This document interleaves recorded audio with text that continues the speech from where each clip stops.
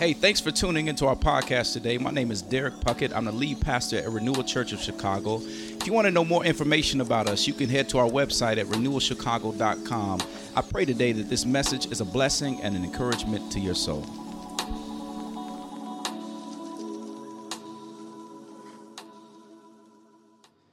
Well, family, last week we started a series called Choose Joy. Choose Joy, and I'm excited for this series. God has done a lot in my heart just preparing for this series throughout the summer and even throughout the last week as I've been getting into the message today. And just reminiscing a little bit last week where we talked about how to choose joy. And we talked about this. We had this candid conversation on suffering, myself and Pastor Steve Coble here at our church. I'm excited. It's cool to say that because he joined our staff. And man, it got good that we can have new staff and people jump in with us here in the midst of a pandemic. God is doing something at Renew. And I want you to keep being reminded of that. He's not done with us yet, y'all. And I've been saying that, and I'm going to say it again today. He ain't done, even though it looks like things are falling apart all around us. That joy resides in Jesus. And so as I've been saying, let's continue to choose joy. But remember, last week we said choosing joy isn't just believing by faith.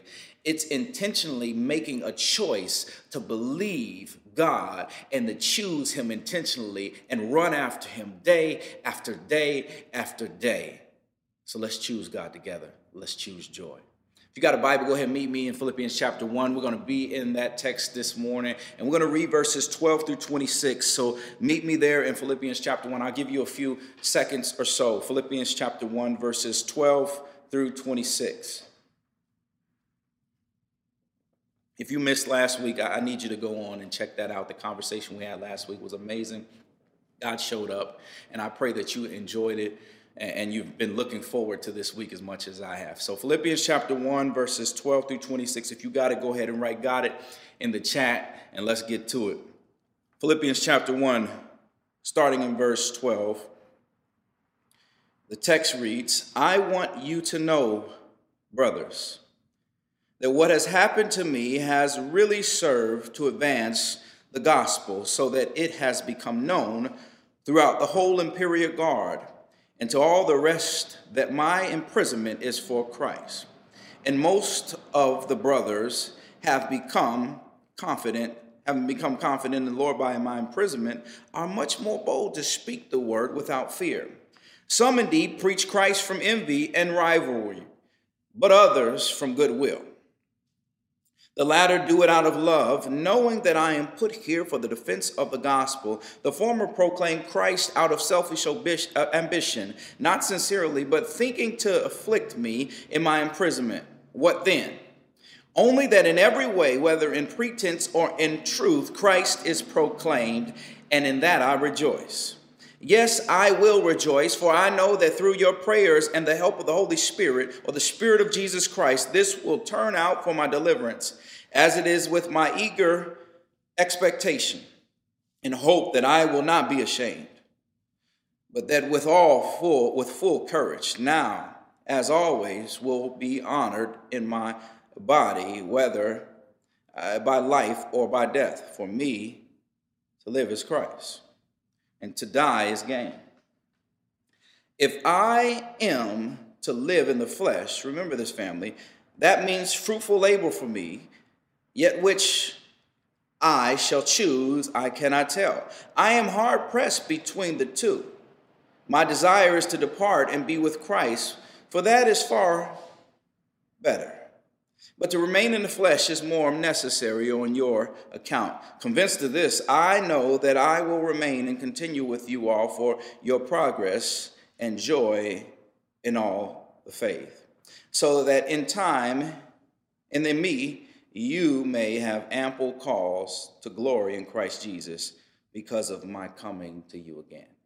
Very word of God, amen. Today I want to preach on suffering for another's good. Suffering for another's good. Let's pray before we go any further. Father, even now, God, I ask that you would speak with my mouth, that you would think with my mind, that that you would enter me, God, and decrease me so that you may increase in this place. Father, I pray that you'd have your way. Hide me behind your cross as I pray every week, and let your word fall afresh on your people this morning. Father, we need you. We need you, God. Speak, Lord.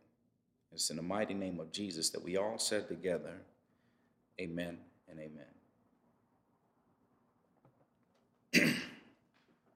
Well, friends, throughout the course of history, there have been many studies and many historical accounts of people that have suffered, people that have been going through hard times, and it always intrigues me. It always intrigues me of the people that when they're going through suffering, it's not always something that it's revolving around their own person or something that has to do with them, but they've chosen to suffer for someone else's sake. See, it always intrigues me that of the person that suffers for someone else's good. It reminds me of Harriet Tubman. Harriet Tubman was a black woman who was a slave that escaped to the north to be free, but only to go back to the South a number of different times so that other black people could experience freedom just like her. It's been said that she helped free upward of 3,000 slaves, never ever losing one, carrying babies in her hands. She would travel through the snow, through the water, through the mud, through the muck and the mire. They would be chased by dogs. They would be shot at, all so that they can experience freedom. She'd be called Moses because just like Moses, she would free her people from slavery and take them to a place that they never could imagine. And it's because of people like Harriet that myself and folks that look like me can experience the freedoms that we do today. But the intriguing part in all of this, as I read about Harriet Tubman, as I learned about her as a young kid, and I read books, and I've seen the movie now, and the thing is that, y'all, she didn't have to go back to the South. She was already free, but instead she chose to suffer and put herself in harm's way for someone else. I hope you're tracking with me. Friends, today in our text, Paul, he's letting us know that when we choose God, in essence, when he's choosing God, he shows us that as you choose God and joy in the midst of suffering, it not only is for your good and God's glory, but that the suffering is also for the good of other people. Today, I want to talk about suffering for another person's good. You with me? All right, let's jump in. By way of reminder, during the writing of Philippians, my man Paul is penning this letter while he's sitting in a prison cell. He's sitting in this prison cell for spreading the gospel of Jesus Christ. He's been persecuted. He's writing to the Philippian church, urging them to keep going. He's saying, don't stop. He's encouraging them in a time of need of much persecution. He's saying, don't stop believing and don't stop spreading the gospel of Jesus Christ. Keep going. And then he lets them know that although when you look around at your situation, and we can say the same, when you're looking around at your situation, and even for them, he said, and you see my situation, and I'm locked in prison, it's easy to think that there's something better out there. There's other hope someplace else. I need to run to this, or I should run to that. I can find fulfillment there, or I can find satisfaction here. And Paul is trying to help them. He's saying, no. God is not done with you yet. Don't give up now. He's not done. Continue to choose God. Choose joy. Hence the name of this series. He says in Philippians 1:6, if you remember from last week, look at it with me. He says, and I'm sure of this, that he who began a good work in you will bring it to completion at the day of Jesus Christ. Family, just as Paul is saying these words to this church a couple millenniums ago, hear me, it may look different and the situation may be different for them than it is today, but hear me, the choice is still the same. The choice to choose God or to choose joy is still the same choice today. This truth still rings true for Christians. When faced with this looming if you want to say elephant in the room of COVID-19, and all the thoughts and the fears start to enter your mind and enter your heart, don't run somewhere else in the midst of that. Don't run to this place that's fleeting or temporal for that joy or satisfaction or that fulfillment. No. Let's choose God. Choose joy. When faced with the racial tensions that overrun our country and have done so for centuries on top of centuries, don't loot and shoot and run to other extremes. Y'all, it saddens me what's happening in our city. That's not the way. No, what we should do, what we can do is let's ask God, how have you fought against injustice? Matter of fact, let's pick up the word of Scripture and let's look through all of the pages of Scripture, looking at how God has fought for the marginalized. He's reached across lines for the downcast. He's written over 2,300 verses for the downtrodden, the orphan, the widow, and the poor. Or matter of fact, maybe that's not enough for you. Let's look to the Gospels and let's look at Jesus' life, how he always crossed lines with other people to get across that line because he went to the downcast. He said, I didn't come to the ones that needed a doctor. I didn't come to the one that say they don't need a doctor. He said, I'm coming to the ones that need a doctor. He talks to the woman at the well who is of a different race. In John chapter 4, he stops in the midst of a crowd to talk to the woman with the blood problem when nobody else would speak to her. No. All throughout Scripture, Jesus stops and fights and speaks to the marginalized, the downcast. He fights for them. He stands up against injustice.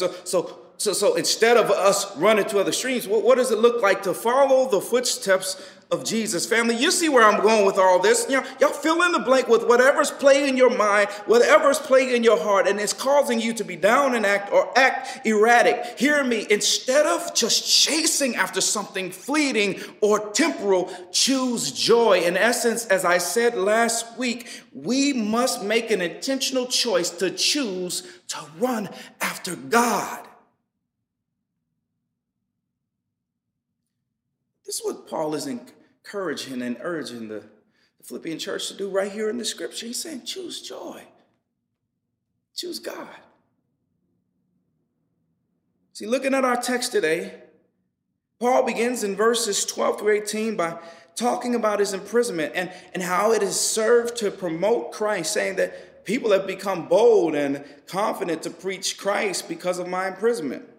Which, hear me, is a quick reminder for us today because people are always watching what we do. They're always watching what you do as a Christian or as a leader. And hear me, they're not necessarily concerned with how you act when things are going well, like you're all fine and daddy. No. They're watching you when your back is against the wall. When the bottom of life seems to fall out, when you're like a rock stuck in between a hard place, they want to see what happens. How do you react then? Paul says, it's because of how I reacted and I stayed faithful in my time of imprisonment that others have been encouraged. Now, Christian, let me ask you, if I was to take a snapshot of your life right now, in the midst of COVID-19 in this season, what would I see? What will we see? Will we see someone who's faithful? Or will we see a counterfeit? I know I stepped into someone's kitchen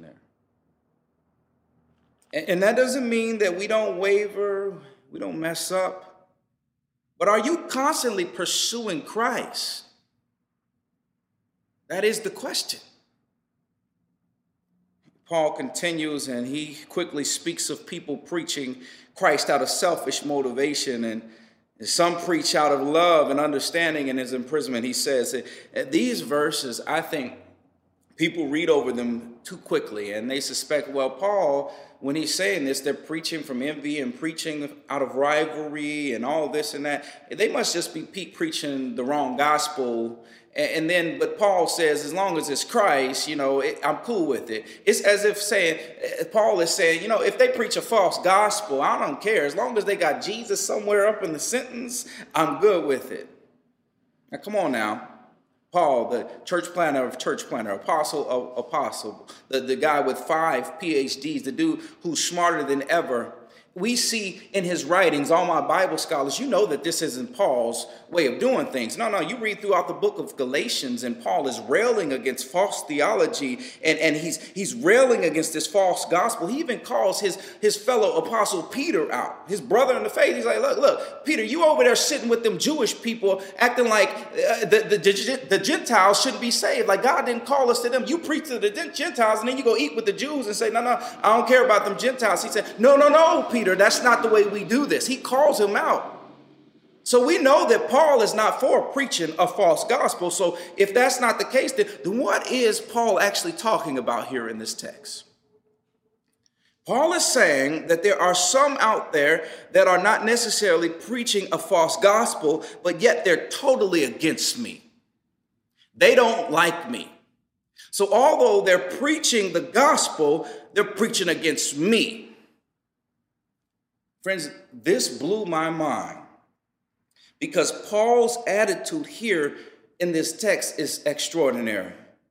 I mean, he not only is in a prison cell and probably battered and bruised, if you know how history worked and how they did that back then, but yet he's got people talking crazy about him on top of that, preaching to the masses talking about him. Could you imagine?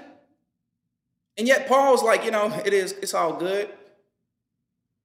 As long as they preach Christ, I'm good with it. My wife sent me this song this week, and it had me cracking up, had me rolling on the floor laughing, because in the song, kind of talking about this, the artist says this, listen to this, he says, try Jesus, not me, because I throw hands. He says, try Jesus, but please don't try me, because I fight. Try Jesus, and I know what they say about being slapped, but he says, you touch me or mine, then we gonna scrap. Try Jesus, not me. Y'all, it's hilarious. I'm listening to the song, I'm like, this man. And the reason it's so funny is because if we're honest, that's how many of us think. That's how many of us think, especially in the midst of a pandemic. We're kind of on edge all the time, myself included. And there's this part of us that says, look, if you try me, it's going to be a problem. But when you read this text, you look at verse 18, Paul says, what then? Only that in every way, whether in pretense or in truth, Christ is proclaimed, and in that I rejoice. Paul says, basically, regardless of what is happening to me or how others treat me, that doesn't matter. He says, whether it's for my good or it's not for my good, I'm still going to rejoice because Christ has been preached. Friends, don't miss that. This is Paul choosing joy because instead of focusing on other things and his circumstances, he says, Jesus is better. His glory is all that matters. I will choose God regardless. Family, again, are we choosing God? Choose joy. This song leads to verse 19 through 26, where Paul begins to give praise and thanks to the Philippian church because he knows that no matter what happens, he says, look, I know that it's been your prayers. I know that it's been your love that has kept me through this trying time. I love his words as he encourages them and he praises them. He says that it's your prayers that will turn out for my deliverance. Now, let me pause and let me ask you all. Listen to me. I need y'all to answer this one. How many of you know that if it had not been for the prayers of someone else, you wouldn't be where you are today? I look back over my life and I look back and I look at where I could have been and what could have happened to me. And I'm so thankful that God has kept me and God has protected me. But on the other side, I also know that I had a grandmother that prayed over me and my whole family for protection without me even knowing it. And she instilled a faith in me simply by walking her faith out in front of me, going to church every week and allowing me to see that as a kid. I know I have a praying mom, a mom that prayed over me from the time I was born, knowing that just because of the color of my skin and my stature and build as a young black man, I could be seen as a threat. She prayed over me, showered me with prayer. I know that I have a praying wife that keeps me showered every day and every hour of the day, even with me without knowing it. She showers me, even she'll speak it over me. And because of her prayers, I am the man that God has called me to be, and I continue to be that because she keeps praying for me. She keeps lifting me up to pray. How many of y'all know, family, that if it had not been for somebody else praying for you, you wouldn't be where you are today? Paul says, it is your prayers that have kept me. With the help of the Holy Spirit, I know that it will soon bring about my deliverance. It says, because of your prayers, I will be delivered. But herein lies the tension in Paul's writing in the text. Now follow me with this one, because one has to ask, is Paul speaking of a temporal deliverance, like from prison, or is he speaking of an eternal deliverance where he leaves this life and he's with his Father in heaven, God, forever and ever? Well, he answers this as you keep reading in the text in the next several verses. Hear me. This is an intentional tension that Paul speaks of. He points out in the text. This is the tension of the Christian. This is the tension we live in. It is the tension of the now and the not yet. It is the tension of the now and what is to come. It's that tension of the now and the not yet. What I am saying is that to be Christian, one has to grasp hold of something large or something that they can stand on. See, someone has, you got to hold on to hope in the midst of trying times like today, but you also got to know what's right around the corner, what lies ahead. I hope you're sticking with me, because here's the thing. I believe that some of us miss the joy in the trials we're having today because we forget about the deliverance, or we're not able to see what's around the corner. I know I'm stepping into someone's kitchen right now. I hope you're with me. And I know some of y'all are missing it because you forgot to amen. Y'all hear me? Let me break it down. Let me make it a little bit more plain for you. It's sort of like riding a roller coaster.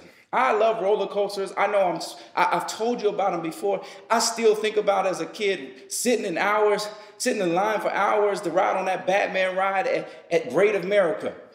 But I love roller coasters, and roller coasters, sometimes they're not all that enjoyable. They can be really scary. But you can yell and you can scream. On some of them you're screaming and yelling, and then some of them you got your hands up in the air. Some of them you're crying. Some of them you're laughing. Some of you were smiling. I mean, but at the end of it, somehow we can get off and we can high five and we can be like, we enjoyed it. How is this? The crazy loops and the turns, you still enjoy something so crazy. Hear me. I think the creators of roller coasters, the architects, actually, they tapped into something that would allow us to go through all the twists and turns of this roller coaster, but yet at the same time still enjoy it. Watch this. Stay with me. Follow me.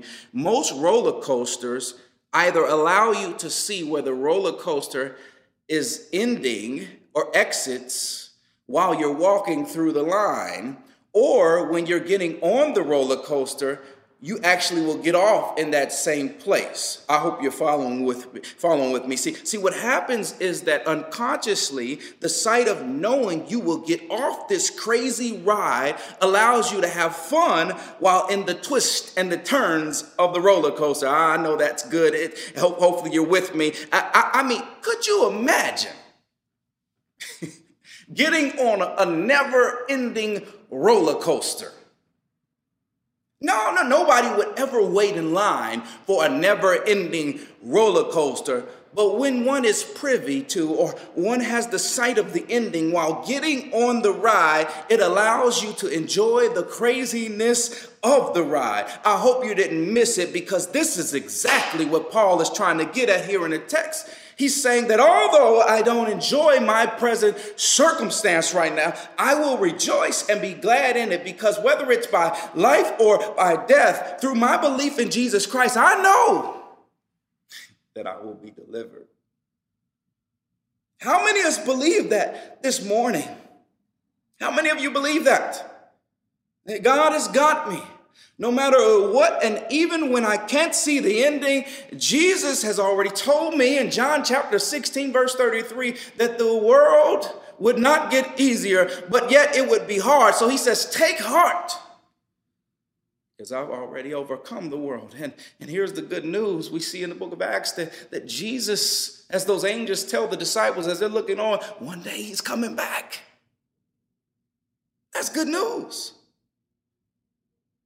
Family, if we're honest, therein lies the problem. Because for too many of us, as we said last week, as Steve and I were talking, our happiness is wrapped up in our happenings. So if things are going well, it's all grand, it's fine and dandy, but when the bottom falls out, we're a wreck. Friends, let me remind you, our joy is something that's not found in what's happening to us or around us. But for the Christian, our joy is found in Jesus. It's found in Jesus, who is unshakable. Jesus, the one who created us, the one who walked among us, the one who endured temptation without sin, who died for our sins on a cross. Then he took those sins to the grave once and for all and defeated sin and death. And then he rose with power in his hands 3 days later. Family, that is where the Christian's joy resides. It resides in Jesus. Hear me, choose God, choose real joy that's only found in Jesus. But I know someone's still scratching their head. You're looking at this text and you're saying, well, how can Paul rejoice, Pastor D? I mean, look, he's in prison. People are talking crazy about my man. How in the world can he rejoice? He is actually suffering. He's really going through it. Well, look back at the text in verse 21. Paul says, for me to live is Christ, but to die is gain. Paul again here, he's making this a reference to this tension of the now and not yet. He's saying that if I die, it would be for my benefit, because I would be freed from the world. I'd be free from all the problems. And I would go to live with my Father in heaven forever and ever. But if I stay, if I live, I'm going to live and I'm going to serve Christ by serving others and hopefully bringing more people into the kingdom of God. It's for the benefit of others. Now don't miss this. By Paul stating that to live is Christ, he's not only saying I need to live like Christ, but he's also recognizing the fact that Christ has already come before him and walked the road he's traveling. Watch this. So in essence, Paul is saying that to live as Christ does not only mean I will suffer, but I can also rejoice in my suffering because Christ has already done this thing before me. Y'all missing it. So hear me again. Me living, what he's saying, isn't just me suffering because Christ has already overcome the world, but in me living, I now give glory to God and also allow others to see this same hope or experience this same joy I have now if they believe. Because then, watch this, when they see me living through my suffering and they see Jesus, although they possibly will be suffering themselves, now that they know Jesus, they now can experience the same hope and the same joy that I have in Jesus, now not only just now, but forevermore, all throughout eternity. Y'all, that's good news. That's what Paul's getting at. Paul further explains this because he's like, I don't know if everybody's going to get what I'm saying. In verses 22 to 26, he says, while I'm here, I will rejoice. I'll live on rejoicing in my suffering. Because of my suffering, God is glorified and others come to know him. And it leaves us with the question of, are we living as Christ? It's a simple question. It's tough, though. Are we living as Christ? And let me end with this. I used to do a little construction back when I was in college, and I came to love it, like to work with my hands and do different things and fix things. And while I was working on construction, I started just researching architecture, and I started to read up on the architect, and I read that the architect, he's the one that will write up the plan. He's the one that draws up the design, and he's also the one that will oversee the construction site until completion. I kept reading about him, and I learned that he earned an advanced degree, which qualified him a lot more, and he himself will not do any of the building. He's professionally trained to make sure that every facet of this building that's erected would be safe for people to use. Now, hear me, the word architect comes from the Latin word, or is derived from the Latin word architectus, which comes from the Greek word architecton. Now, if you break down this Greek word architecton and into two parts, the first word, archi, actually means chief. The last part, tecton, means builder. Now, when you put it together, you get chief builder. Architecton means chief builder. Now, stay with me. I promise I'm coming to your neighborhood. This architect or chief builder would then hire a man called the foreman. The foreman who would be the person that's expected to know everything. He's an expert over everything and that needs to be done. He's the one who watches over the project until it's finished. He would follow the architect's designs and orders to a T, while also watching over the workers, making sure they worked diligently and they followed the directions of the architect. He works alongside and directs the workers at the same time. Now stay with me, because lastly, this architect would hire some workers who would follow his plan and work under the direction of the foreman. Now, I know some of y'all are missing this because you missed your amen. See, let me make it plain a bit for you, because I know somebody is listening right now. You're watching this service and you're having a hard time choosing joy. You're having a hard time living for Christ. Well, hear me, friends.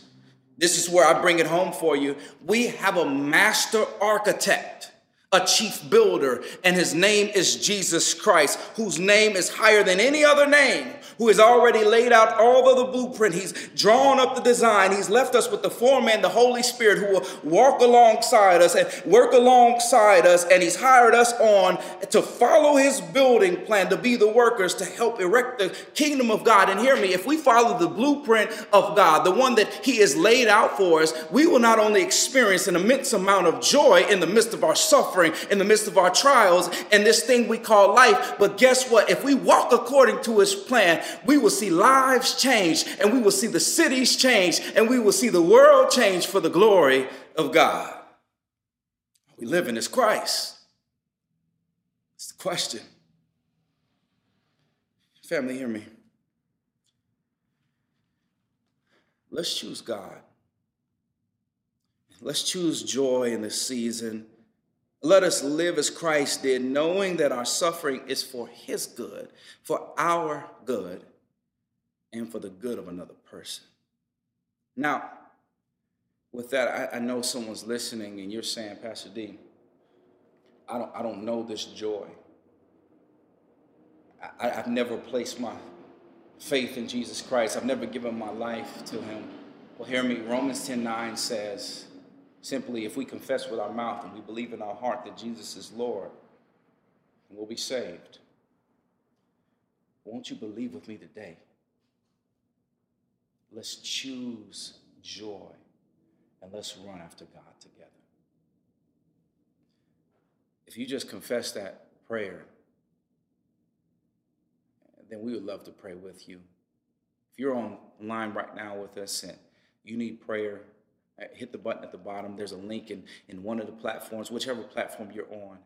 If you can't find the link, you can text 224-216-4062. We would love to pray with you right now. Family, hear me. I know it's tough right now, but let's choose God, and let's choose joy, and let's intentionally run after God together. Amen. Amen. Let's pray. Father God, thank you so much. Thank you for your goodness. Thank you for loving us, Lord Jesus. Thank you for stepping out of heaven when you didn't have to. Oh God, thank you for walking before us, dying the death that we should have died on the cross for our benefit. Just like Harriet, God, the spirit that she had that made her go back over and over again, God, that first started with you, running after your people, saving your people, continually being with us. So God, right now, I pray for the person that's struggling, trying to run after you. I pray for the person that has never placed their faith in you. I pray for us all, God. Let us choose you today. Choose joy and run after you. With fervor, with all strength, knowing that you are the way, the truth, and life. God, we give you glory. We thank you. And it's in the mighty name of Jesus. We all say together, amen. Thanks again for tuning into our podcast today. I pray that it was a blessing and an encouragement to your soul. I look to see you at one of our services at 9:30 or 11 a.m. on Sunday morning. Take care. God bless you.